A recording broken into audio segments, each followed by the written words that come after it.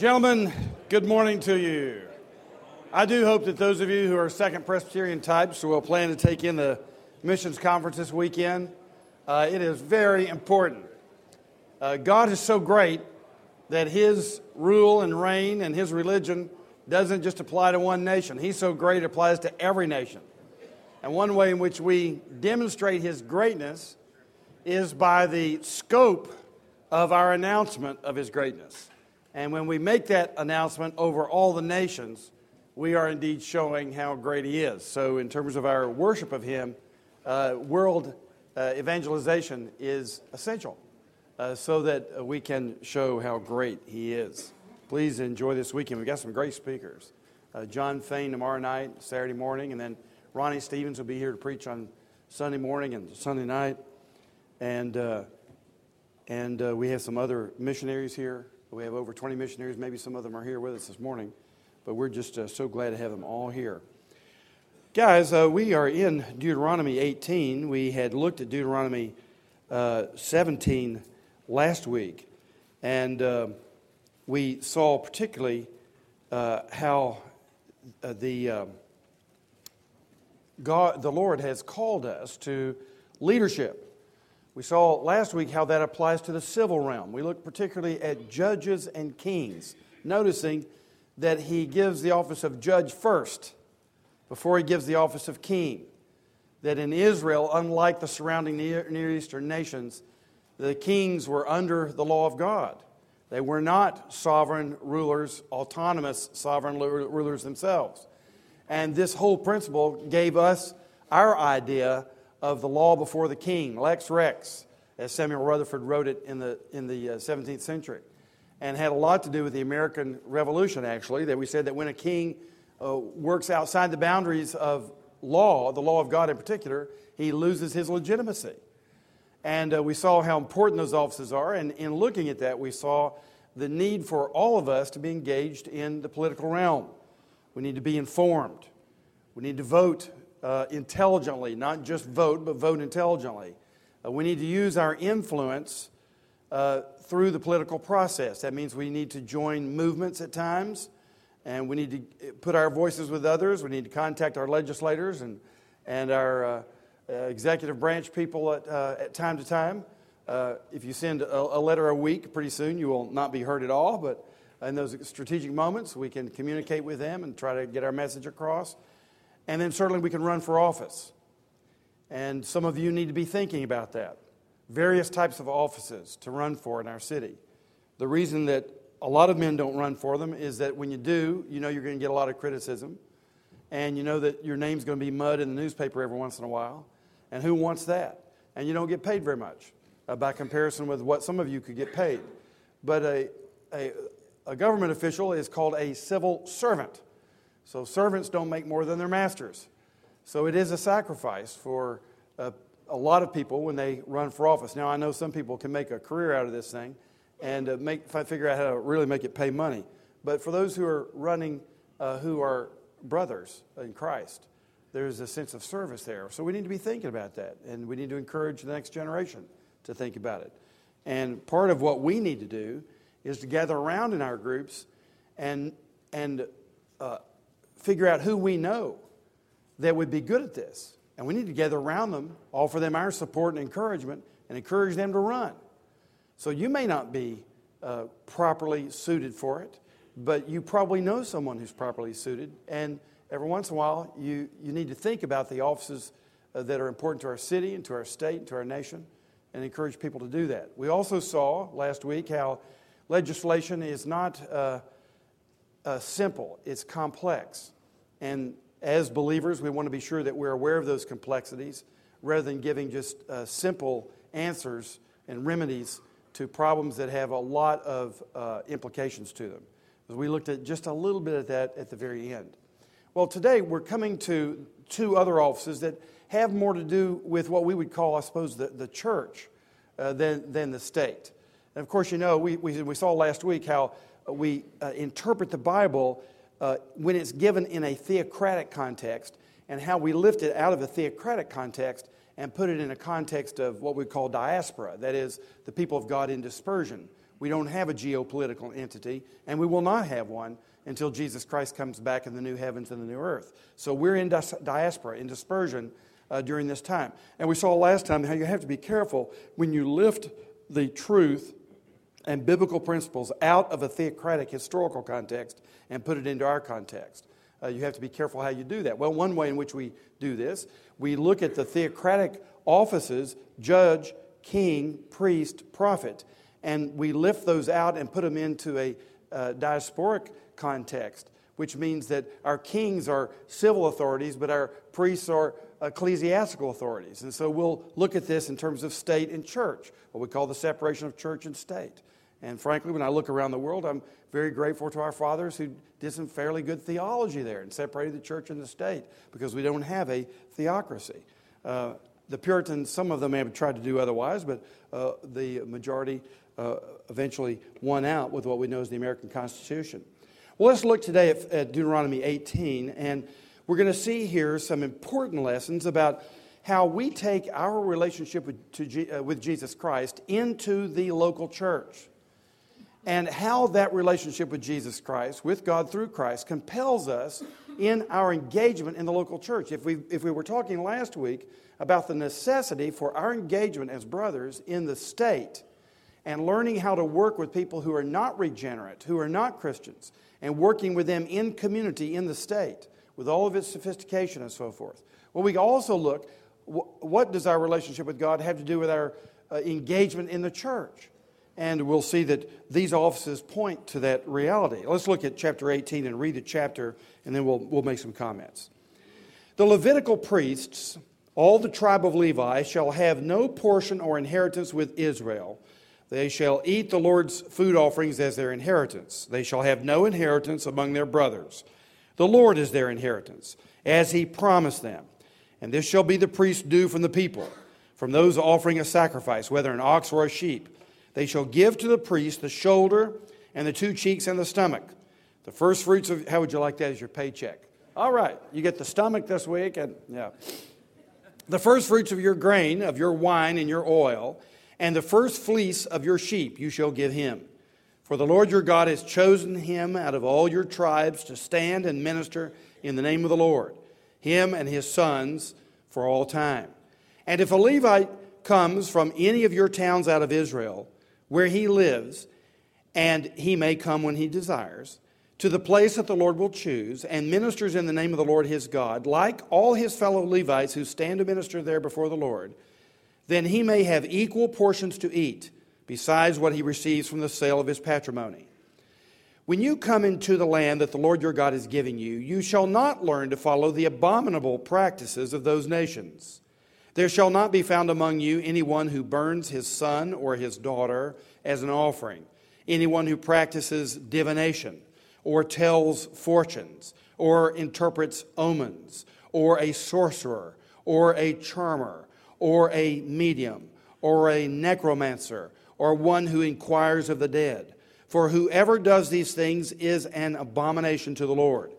And because of these abominations, the Lord your God is driving them out before you. You shall be blameless before the Lord your God, for these nations which you are about to dispossess listen to fortune tellers and to diviners. But as for you, the Lord your God has not allowed you to do this.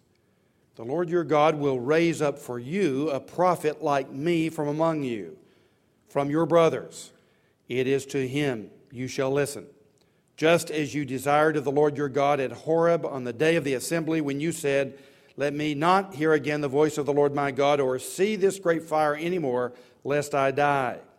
And the Lord said to me, they are right in what they have spoken. I will raise up for them a prophet like you from among their brothers, and I will put my words in his mouth, and he shall speak to them all that I command him. And whoever will not listen to my words that he shall speak in my name, I myself will require it of him. But the prophet who presumes to speak a word in my name that I have not commanded him to speak, or who speaks in the name of other gods, that same prophet shall die. And if you say in your heart, how may we know the word that the Lord has not spoken? When a prophet speaks in the name of the Lord, if the word does not come to pass or come true, that is a word that the Lord has not spoken. The prophet has spoken it presumptuously. You need not be afraid of him. Amen. Gentlemen, we must put God in our church membership. And the first thing I want you to notice in verses 1 through 8 is that we must provide for spiritual leadership. How do you put God, your relationship with God, in your church membership? Be sure you are advancing spiritual leadership in your churches. A lot of times, guys, especially those with good ideas and great entrepreneurial skills, and men who like to see things get done, they get tired of the church. Church is too slow. Clergy birds are forever figuring out what's going to make somebody mad. You can't get them to make a decision. Church boards in their meetings are boring. I'm just going to go start something on my own. And we believe in starting things on your own. We appreciate all the ministries here in town. But gentlemen, if you do that at the expense of your local church, you've abandoned the primary institution that God has ordained. He's ordained the church. He has chosen the temple in Jerusalem. He has put His name there at that temple. He has appointed a priesthood for that temple, and He has appointed you to pay for it. That's the order that He has ordained. And when the New Testament comes along, what does the apostle say? You are the temple. Who's you? The church. So, God has appointed the church. That's where He puts His name. That's where sacrifices of praise are to be offered. That's where the gifts are to be brought. Because why? That's where the Levites are to do the teaching. Now, Levites, priests, although the word priest is not a New Testament word for clergy. The word in the New Testament, priest, is used for Jesus Christ, the great high priest, or for everybody in the church. But this gives us some very good lessons about how we should relate to clergy. And what you have here is, first of all, that we must provide for spiritual leadership. And notice the clergy, they must not be financially motivated. We must be sure that the clergy are men and women who are not financially motivated. Some of you believe that men only should be clergy, and some of you have men and women as clergy, whichever way it is. Their motivation is not to be financial. Now, Peter brings up the same thing. The reason I mentioned this text, 1 Peter 5, 1 through 4.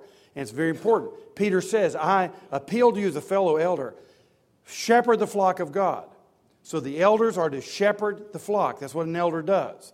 And then he says, not only must you shepherd them, but you must do it with particular motivations. Nobody's going to do it just because they have to.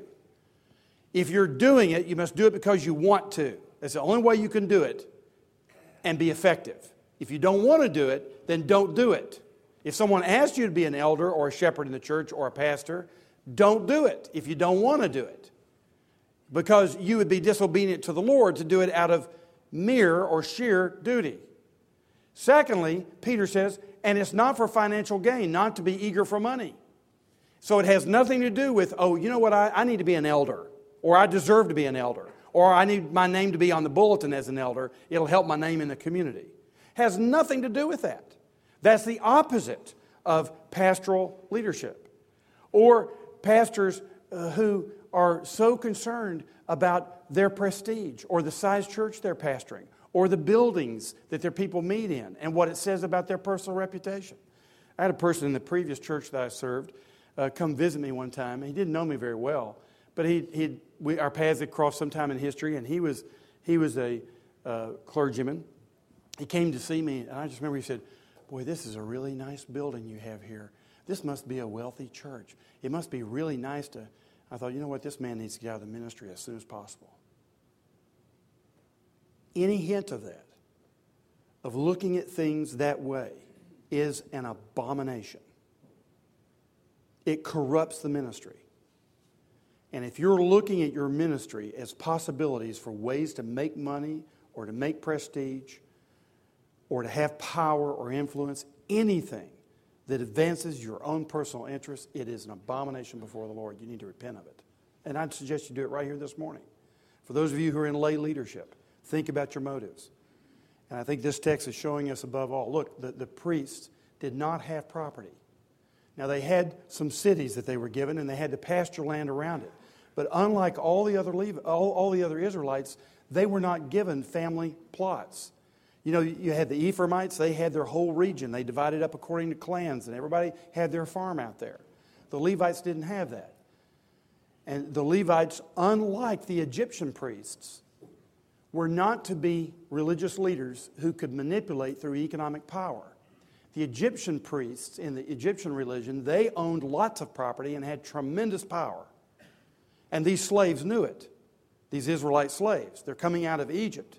And Moses says to them, your priests are not going to be like that. They're not going to manipulate. And they're not going to grab for political power or economic power like the pagan priests did. These are going to be a different group of people. They're going to be unlanded. And that's very important for us who are in ministry leadership right now. Now, some of you, well, most of you, you have full-time jobs in what we call the secular realm, and your ministries are volunteer. So maybe you think it's a little easier for you, and it is. Because we know everything that you're doing is volunteer. In fact, it's costing you time and money every time you serve. But you have to still be very careful about the motives for which you serve. And I tell you how you can check yourself out. If the group around you wants to have someone else do the ministry you're doing, how easy is it to fire you? How quickly are you training someone else to take your place so that you can go on and serve somewhere else? How quick are you to push someone else forward in ministry positions that have influence and power and prestige? And you can work behind the scenes to help them do that. You know, when you get to be about 60, maybe a little before that, you know, everything you do, you ought to have somebody with you. Because you probably aren't going to be around very long. You know, get somebody with you. Be sure you're training somebody up. It's been interesting to see in our own church here how oftentimes those of you who are the 60 crowd, you'll say, yeah, I'll do that, but only as vice chairman. Give me a 45-year-old who'll be the chairman, and I'll be the vice chairman. I love to see those 60-year-old vice chairmen. And what do they become? They become the consultants. They become the guys who are lifting up and pushing people up. Not looking for anything in themselves. They want to build it into other people, and they want to serve. So they're still giving their time and their money and their resources, their energy, their heart, their prayers, but they're doing it as servants. That's what is here. They shall have no portion or inheritance with Israel. The phrase you find over and over again is, the Lord God will be their inheritance. The privilege the priests have of drawing near to the Lord in the temple and serving Him day after day and week after week, that's a privilege. And that will be their inheritance. And that will be enough. That will be enough joy for them. And they don't have to have these other things, and they shouldn't be trying to grab for them. So, secondly, if you look at verses 3 through 5, you'll see that, however, they must be supported by the people. Here's where you come in. If you're a layperson, these people are not to be financially motivated. They're not in it because they think they can make a good living this way. They have another motivation. Their inheritance is the Lord. Their motivation is they get more of Him. And I have to say, as a full-time Christian worker, that is really true. That is the joy of it. I do feel sorry for the rest of you guys. I get to do this all the time. You pay me to study the Bible. Can you imagine that? You pay me to talk about it. I can't believe this. I mean, it's such a deal. I feel like I'm ripping you off every week. I don't like to tell you too often because you'll probably get the idea here soon. But there is an inheritance that comes to someone who's a Christian worker. And I'm enjoying it with my children and grandchildren as well. I mean, how many of you all get to baptize your grandchildren? Or get to baptize your children? Man, alive. It's great. But you got to support me. Look at this now. The priests were not they were not to have their own land. But that didn't mean they were to be put into poverty. Now, Israel did that every once in a while. They ignored their preachers, their Levites, and God got ticked off about it. So just, you watch yourself now. He got ticked off about it, and the reason was, if you don't pay your preachers, they got to go out and get a second job.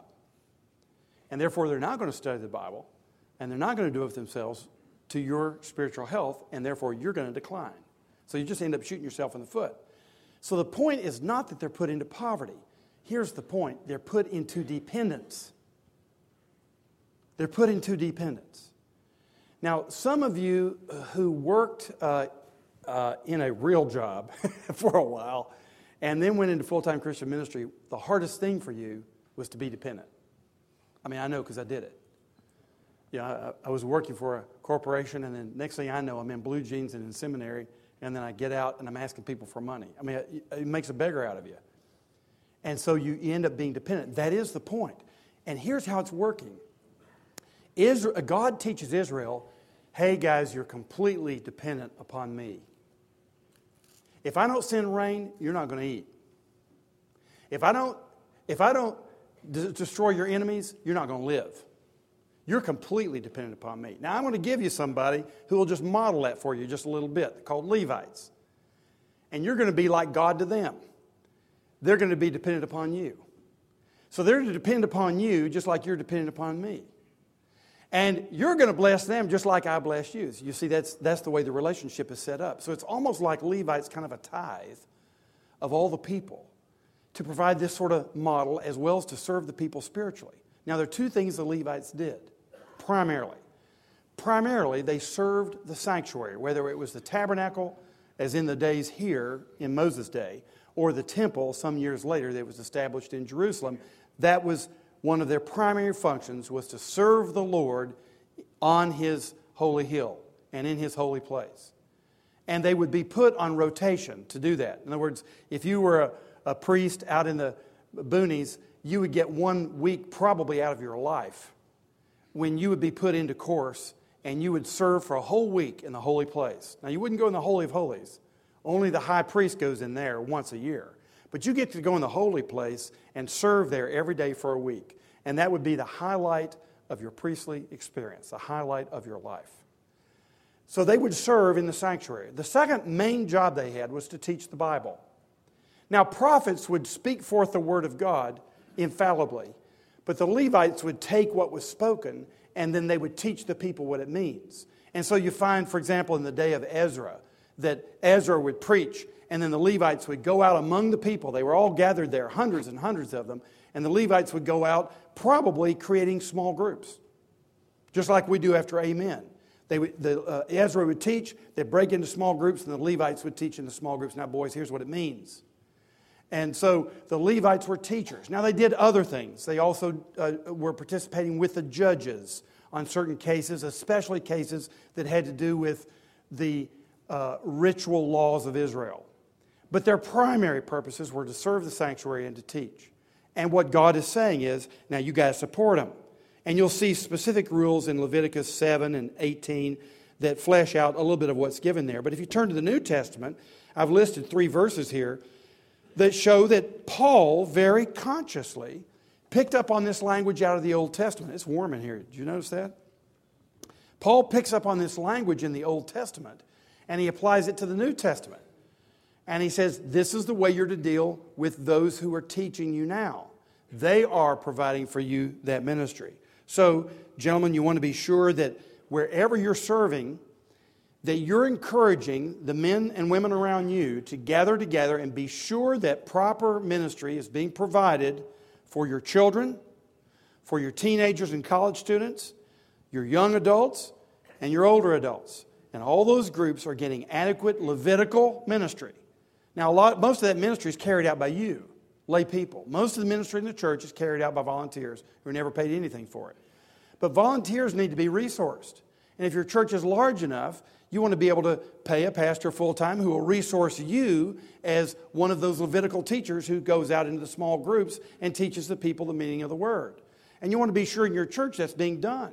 If it's not, you have the same responsibility there that you have in the state to influence legislation and to influence the way the state is governed and the city is mayored and all the rest. So get involved in your churches. Be sure that you're building relationships there, that you're regularly involved there, so that you have a voice there and you're growing in stature with God and man. That is, you're growing in your favor with God, you're growing in your favor with man, and you have influence. And you can take the Word of God and help it be practiced in the place where you are. And there are many reasons why you'll find difficulty with that. Thirdly, notice in verse 6 through 8, it says 82, but it's 8. these clergy must have parity. Now, this is very interesting and a challenge for our own day.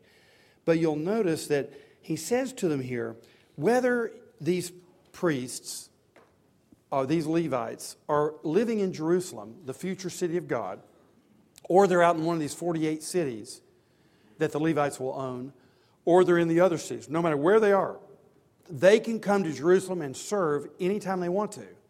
They're sort of in the clergy band. And when they come, they get an equal portion to eat with the priests who live there all the time. So what you see is that, you may have your big steeple priest downtown Jerusalem. But when these country parish clergy come into town, they're to be treated with respect like everybody else. And it's interesting, when you turn to the New Testament, you look at Acts chapter 15, for example, and there you have a general assembly. And you have all the apostles submitting to each other. And they have to argue with each other, and they have to gain consensus. And the Apostle Paul doesn't just come and say, let me tell you how it is. No, Paul says, let me tell you what's been happening in my ministry. Let me tell you what my view of this is. And then James arises and speaks, and they come to generally a consensual decision. So even the Apostle Paul, he says, I'm the least of all the apostles. He's basically saying that there are other apostles, and I must learn to submit to them. And frankly, in the American model, we get these huge churches with pastors who have enormous influence and power, and sometimes they get themselves shielded off. And they really need brothers who are in their lives, and they need some experience where they are in peer relationships. If your pastor is in a large church, you can just ask him what someone asked me this week. Who do you account to? Who knows you well? What regular meetings do you have in your life with someone who has a peer ministry like yours? Who are you praying with? Who are you talking to when you have a problem? When you get angry, who do you confess that to? You can ask your pastor that and you'll be doing him a favor, but ask him nicely. They must have parity. There must be a sense of shared ministry. So it doesn't matter how big and important your ministry is or your job, your role in this community. Brothers, you all need that. Doesn't matter how important you are. Doesn't matter whether you have 500 employees and they all think you're a demigod. You know you're not. And maybe they are not in a position to be your accountability partners. But who is? Is there anybody that can talk to you honestly and correct you nicely? Can anybody do that in your life? Your wife certainly hopes so, because she can't. So you need parity. You're the priests.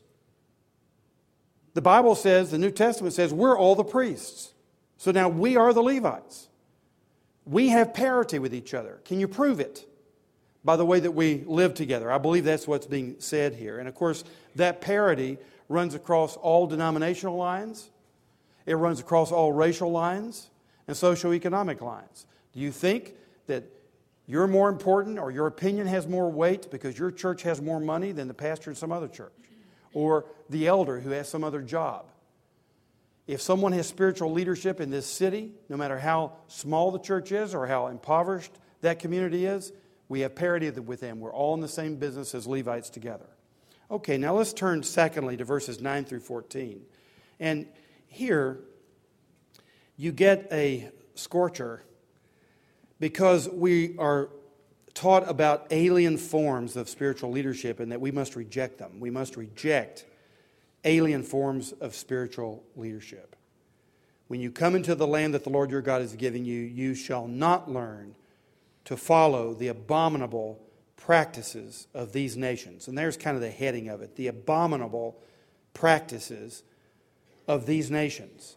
And of course, in this text, later on in verse 13, verse 14, these nations that you're dispossessing, why do you think you're dispossessing them? Because you are God's arm of judgment to dispossess them. Dispossess them for what? For these very abominable practices. And then you go in there, and instead of dispossessing them and cleaning this mess up, you become just like them. And gentlemen, it's the same way today. We're supposed to be transforming the world around us through the proclamation and demonstration of the gospel by the power of the Holy Spirit. What happens often, instead of doing that with all the burdens that come upon us when we attempt it, we become more and more like the very religious practices that are to be dispossessed in the land around us. So it's always been a problem, and he's saying to them here, be very careful about this. First of all, the abominable sacrifices.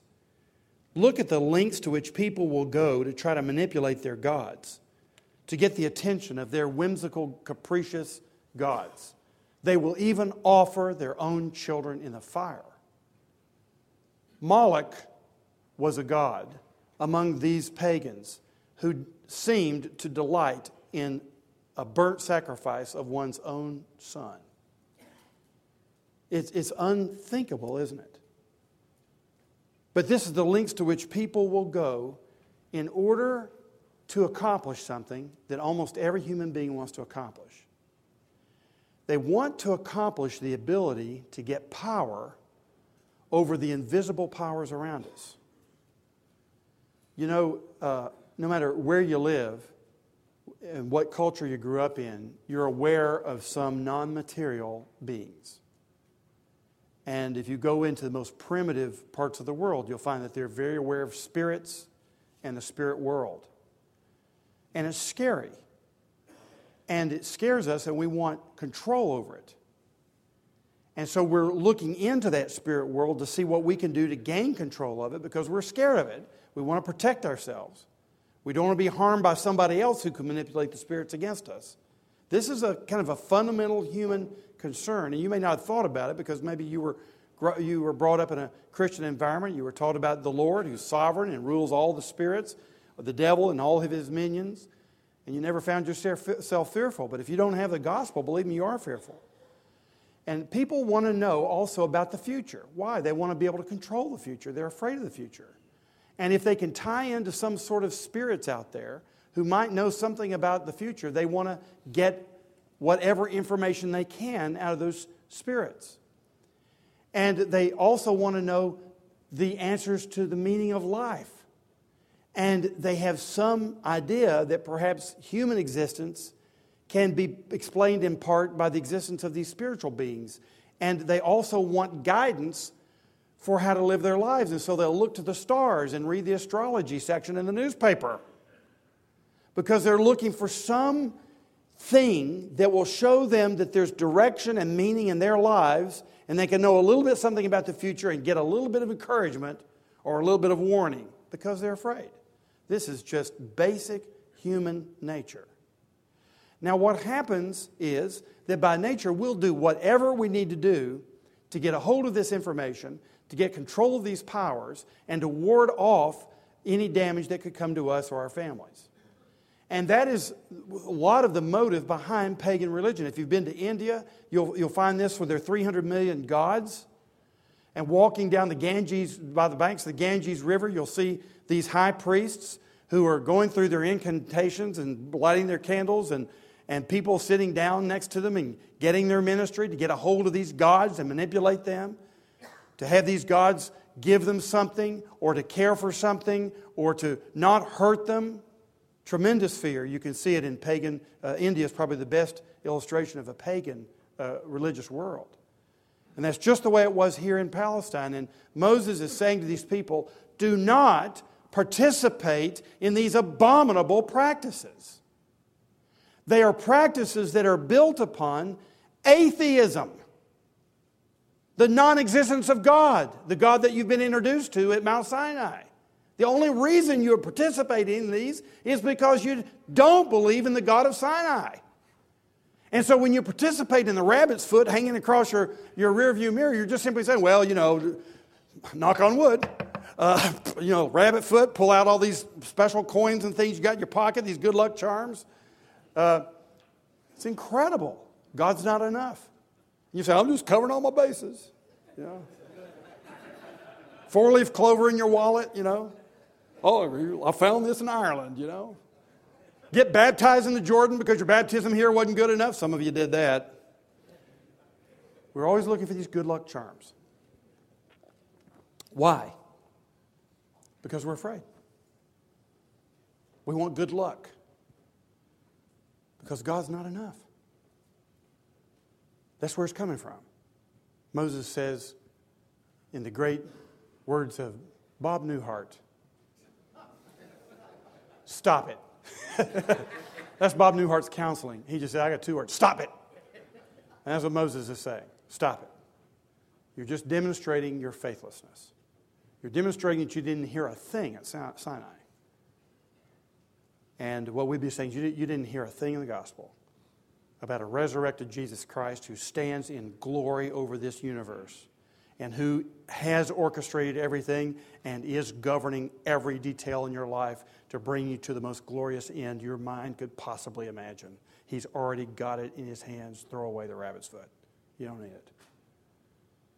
That's what Moses is saying. Don't practice these things. They're just simply superstitions. And look at 10, verse 10, abominable superstitions.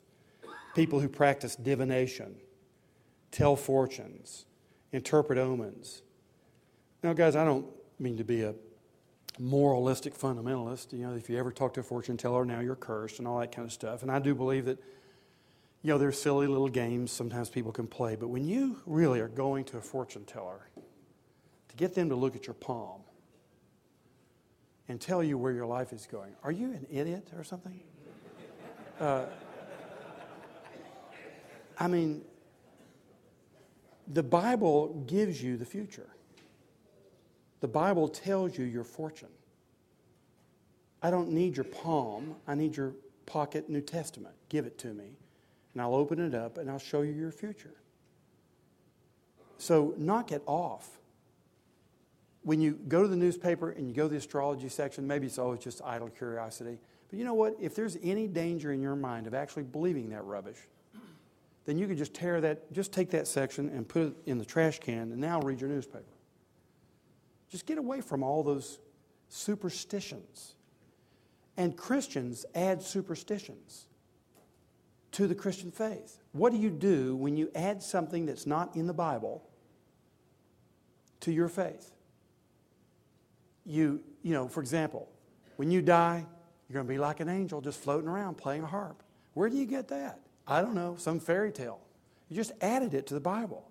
When you add superstitions, what do? You take away the substance of God's revelation. And we're going to see that because this section comes right before the next section where God is talking about how you are going to know the future and how you are going to know who you are and how you are going to know what God thinks of you. He has not left you without guidance. He's not left you without signs for the days ahead. He's not left you without that. But you can't have that if you're holding on to this. So get rid of the superstitions. And then thirdly, you see that he talks about the abominable religious practice, the abominable religion. A sorcerer, a charmer, a medium, a necromancer. A necromancer is just one who calls up dead people. There you go. God's not good enough. Let's go get a dead person. And I tell you what, these people scare me to death. I'm not so sure but what some of those dead people will come back and haunt you. I don't know. Maybe they do call them up. I don't know. I don't have to have the answer to that. I don't care. I don't want anything to do with it. I have a live Lord Jesus Christ who speaks to me. Why do I want to talk to a dead sinner? Let's just leave him dead. If he's a believer, I'll see him later in his glorified state. I'll talk to him then and have a great conversation. Right now, I want to talk to the Lord Jesus Christ. Give me my Savior. And he's enough. His word for me is enough. Get your focus, gentlemen.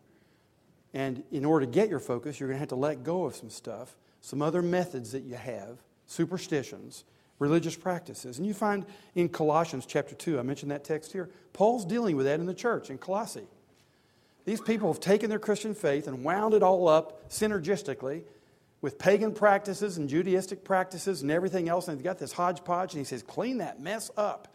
You want the gospel of the Lord Jesus Christ, and let your worship come from the gospel that frees you from the burdens of all these ritualistic practices and hocus pocus and magical rites whereby you think you're getting blessed. And get back to the gospel. There's where the blessing is. Believe in the gospel of the Lord Jesus Christ. There's where every spiritual blessing in the heavenly realms is contained. There is nothing else. There is no blessing anywhere else. It's all in Christ, and it comes through faith in the gospel. So be done with your other superstitious approaches to try to get a little luck along the way. And then verses 12 through 14. That is wood, isn't it? Well, I sure hope so.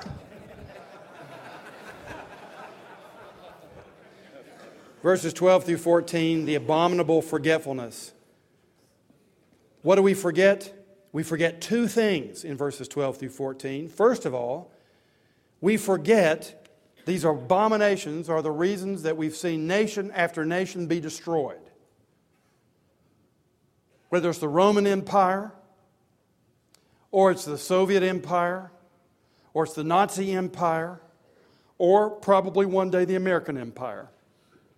They all fall apart because of these abominable practices of trusting in one's own strength, one's own magic, one's own ways of discerning guidance instead of looking to the Lord. And he says, you've forgotten something. You're taking out these nations not because you're so great, but because I'm using you, you tiny little nation that needs a lot of help. I'm using you to dispossess them because they did these things. So you forget that. Here's the second thing you forget. The last verse in this section, I've got something different for you. But as for you, look at those words. But as for you, you find that in 1 Timothy over and over again. Paul says to Timothy, look, these people are doing all kinds of stuff around you. Don't worry about it. But as for you, you're a man of righteousness. Here's the way you're supposed to live. And you've forgotten that you have a calling to be entirely different from the people around you. So you're taking on their practices because you don't want to be weird. But you've forgotten something. You're supposed to be weird. You're supposed to be different in some righteous and just and holy ways. So there's an abominable forgetfulness among men of God that these practices lead to destruction and that we were called to be different. Now, how were we called to be different? That leads us to the last section. Look at verses 15 through 22 and we see that we must follow godly spiritual leadership. We don't follow these other practices. We follow God's practices. We do it His way. Well, what is His way? Well, His way is this, before we get into these details in this section. His way is that He raises up a prophet. He puts His word in that prophet's mouth. And He teaches us authoritatively through that prophet about who we are, who God is, how we're to live, and how it's all going to end up. Now, gentlemen, what else do you want to know? Who you are, who God is, how to live your life, and how it's all going to end up. That's God's method. He authoritatively, infallibly, blessedly, in a fatherly way, tells us what we need to know as His sons to carry out the kingdom work. That's His method. And it's very different from the method of the nations around you who are trying to discern reality, get guidance, and get control of the spiritual world in another way. When you put your faith in Jesus Christ, you have control of the spiritual world. And there are some Christian men who walk in terror of what demons and the devil can do to you. Look, the devil, if the Lord allows him, can destroy you in a moment. He's awesome in power. If you didn't have Christ, of course you should be terrified of him. But in Christ, he who is in you is greater than he who is in the world. And the devil is terrified of Jesus Christ. Terrified of him. And the devil has no doubt of Jesus' total, sovereign, universal power over things in heaven and on earth and under the earth. The devil has no question about it. And he must do everything that the sovereign King, Lord Jesus Christ, tells him to do. And when your faith is in Christ, you're a prince in the kingdom. And the devil is also terrified of you as long as you're in Christ. Not because of you, but because of Christ, your older brother, who happens to be on the throne. And your royalty with him. So remember who you are, and because of that now royal relationship that we have with God, we are the Levites, and He is our inheritance and our treasure. Now we have all that we need for life and godliness. Now look, first of all, these folks are raised up by God. The Lord your God will raise up for you someone. And if you look in the New Testament, you not only have apostles who are raised up for us. We have the church is built on the foundation of the apostles and the prophets. These are people, men whom God raised up. With Christ Jesus as the chief cornerstone. He raised them all up. Now we know that. The prophets and the apostles were the organs of revelation. They're the ones who tell us how to live. They're the ones who tell us who God is. They're the ones who tell us how it's all going to turn out. They predict the future for us. And they correct us when we go wrong, all the rest. But notice in Ephesians 4 and Acts chapter 20 that God also raises up people who are not organs of revelation or of infallible revelation. He raises up pastors and teachers. In Acts 20, Paul says to the elders in Ephesus, these are the flocks of whom God the Holy Spirit made you overseers. So the Spirit is still at work. Now you can have a lousy elder and a lousy pastor, and sometimes you need to fire a pastor, okay? So you're not firing the Holy Spirit if you fire a pastor. Now, if you fired Paul, you'd be in bad shape because he was an infallible communicator of the Word of God. But if you fire me, it may be the wisest thing you ever did in your life. As long as you do it to promote the lordship and the message of Jesus Christ. But even now, in our day, through its imperfect process, elections in churches and all the rest, God is raising up spiritual leaders in this very room. He is at work doing that. And we must realize He's taking the initiative to do it. He raises up leaders for the people He loves. He always does that. Secondly, notice what they'll be like. They will be like Moses. Not like Mike, they'll be like Moses. A prophet like me. Isn't that wonderful? And so what you have is a person of character. How do you know when God is raising up a leader in your midst? Look at his character, first of all. Can you see anything in his character that is a fruit of the Holy Spirit? Can you see anything in his character that approximates 1 Timothy chapter 3, the description for an elder or a deacon? Or Titus chapter 1? Or Acts chapter 6, the description of a deacon. Do you see any of those qualities? Well, if you see those qualities in a man, you can rest assured God is probably raising up a leader for you. That's what He does. That's the way He does it. And that's their first indicator. They're like Moses. What was Moses like? Moses was the meekest man on the face of the earth. So a proud man who likes to talk about his spiritual accomplishments or his leadership skills or his great feats throughout the weeks and uses those over and over again as his illustrations is probably not the man you're talking about. Because we're talking about a man who is humble like Moses.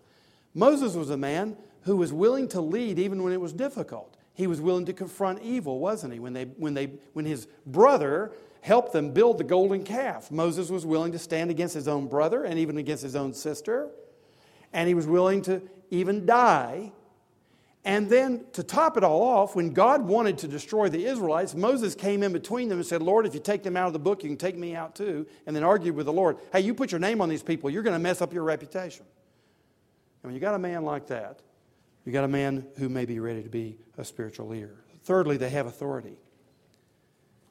It is to him you shall listen. So when God raises up someone, we need to listen to them. Even when they're fallible professors of the gospel. We need to be sure that we're listening to them. When they speak, we have our Bibles open in front of us. And if what they say is in accord with the Bible, we listen. We listen to them as we would to Christ in that sense. That if they are speaking the word of Christ in accord with the word, by the power of the Spirit, we receive that as we do with Christ. So you may hear a boring sermon on Sunday, but you're listening to it carefully. You're listening for Christ in it. And you're listening with your Bible on your lap. And when that guy in a boring way says something that comports with the Bible and you apply it to your life, you're hearing the word of Christ, brothers. And you need to listen to it. Fourthly, they will speak God's word. How will you know that you have the leader? He doesn't tell you what he thinks about everything. He doesn't just come up with some nice opinions or politically give you the politically correct idea on something or to give you the popular idea on something. But you can hear it, can't you? If you have someone who's leading, there's another drummer in his life. A spiritual leader has another drummer. You know that he's marching to another drummer. It's not the drum of the world. He's getting orders from another place. He comes from another place in his thinking. He's always got an angle on things. Frankly, it's the angle of the Bible. He doesn't put it that way in those words, but that's how he thinks, and you can feel it. He speaks God's word.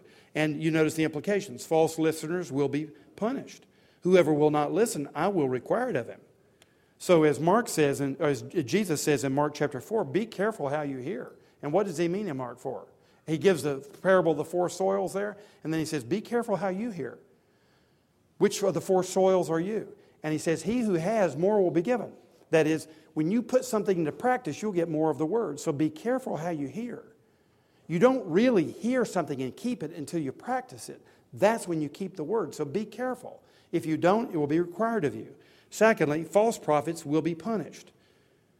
And thirdly, you're going to have to be discerning. He says here, if you say in your heart, how might we know? Well, he says, if somebody predicts something, if a prophet predicts something, it doesn't come true, well, you know that's a false prophet. He must die. You say, well, does that mean then if he gives the truth, if he gives a prophecy and it becomes true, he's a true prophet? Sorry, not necessarily. Because we're told in the Bible that false prophets will work signs and miracles. Sometimes they will even predict the future and get it right. So how do I tell? Well, go back to verse 15. They will be like Moses. And now we have the New Testament canon. You have a resurrected Jesus Christ. Does that spiritual leader give honor to Jesus Christ? Does the spiritual leader lead in accord with the Scriptures? Is he accountable to repentance in the Scriptures? Or is he always making excuses that somehow he's a special exception? Is he modeling repentance and faith in his life? Is he really like Moses? Now, ultimately, gentlemen, this chapter and the one before it are precious, and I've got 2 minutes to tell you why. Because we know the ultimate purpose of these chapters is to tell us something absolutely glorious about the future of redemption history. In Israel, you notice these offices are separate: judge, king, priest, prophet. Every once in a while, there would be a unique figure who would combine one or two of the offices. For example, Melchizedek, the ancient figure in Genesis 14, combined priesthood with kingship. He was a priestly king. You get to Zechariah, and he predicts the priest king that one day will come. One day, they say, there will be someone so great that God will appoint for him to unite the offices. The reason the offices are not united is separation of powers. Because we don't trust sinful human beings, not even Moses. Now, Moses was king and prophet. Here he's in 18, he's shown to be a prophet. He was also a king. But he wasn't a priest. Aaron was the priest. So great men will once in a while combine two offices, but you never have more than two.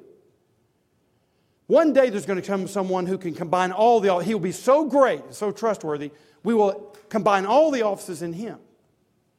And all these offices, except for a judge, prophet, priest, and king, are done by anointing. We anoint with oil. A king, a prophet, a priest. They're all anointed offices. And one day there'll come one who will be anointed with all offices. Now, gentlemen, that's exactly who Christ is. And in addition to that, prophet, priest, and king, he is also the judge. He takes chapter 17, he takes chapter 18, he takes the entire ministry of God for his people into his own being. Gentlemen, he is exalted. He is great. He is the Lord of all. He combines everything that God ever would do for us. It's all in Christ. Now, lastly, what does Christ do when he calls us to follow him? We're told in Acts that in Antioch, the Christians were first called Christians. What does Christianos mean? It means little anointed one, little Messiah. So guess who else is anointed with prophet, priest, and king and judge? You. You're a little M. He's the big M. He's the Messiah incorporating everything into himself. But because, like a vine with its branches, he is organically in your life, he is exercising the offices of judge and king and priest and prophet through men who go out that door today into that world. It's absolutely phenomenal that we carry now in our lives the office of priest as we offer sacrifices of praise to him in his holy temple. And as we teach others the word of God. We're the prophets because he's given us his word, and by the power of the Spirit, we go out and apply it today. Wherever we are, we're his prophets. And we are his kings because we're the ones now who are exercising leadership in the civil world and in the ecclesiastical world, and we are gaining dominion for the Lord Jesus Christ through our little messianic work. And we are the judges who now judge angels one day, but now judging the earth with all discernment because we have the mind of Christ. I call that an exciting life. Who needs a dead person to come up and tell you what the future beholds for you? You're kings. Let's pray.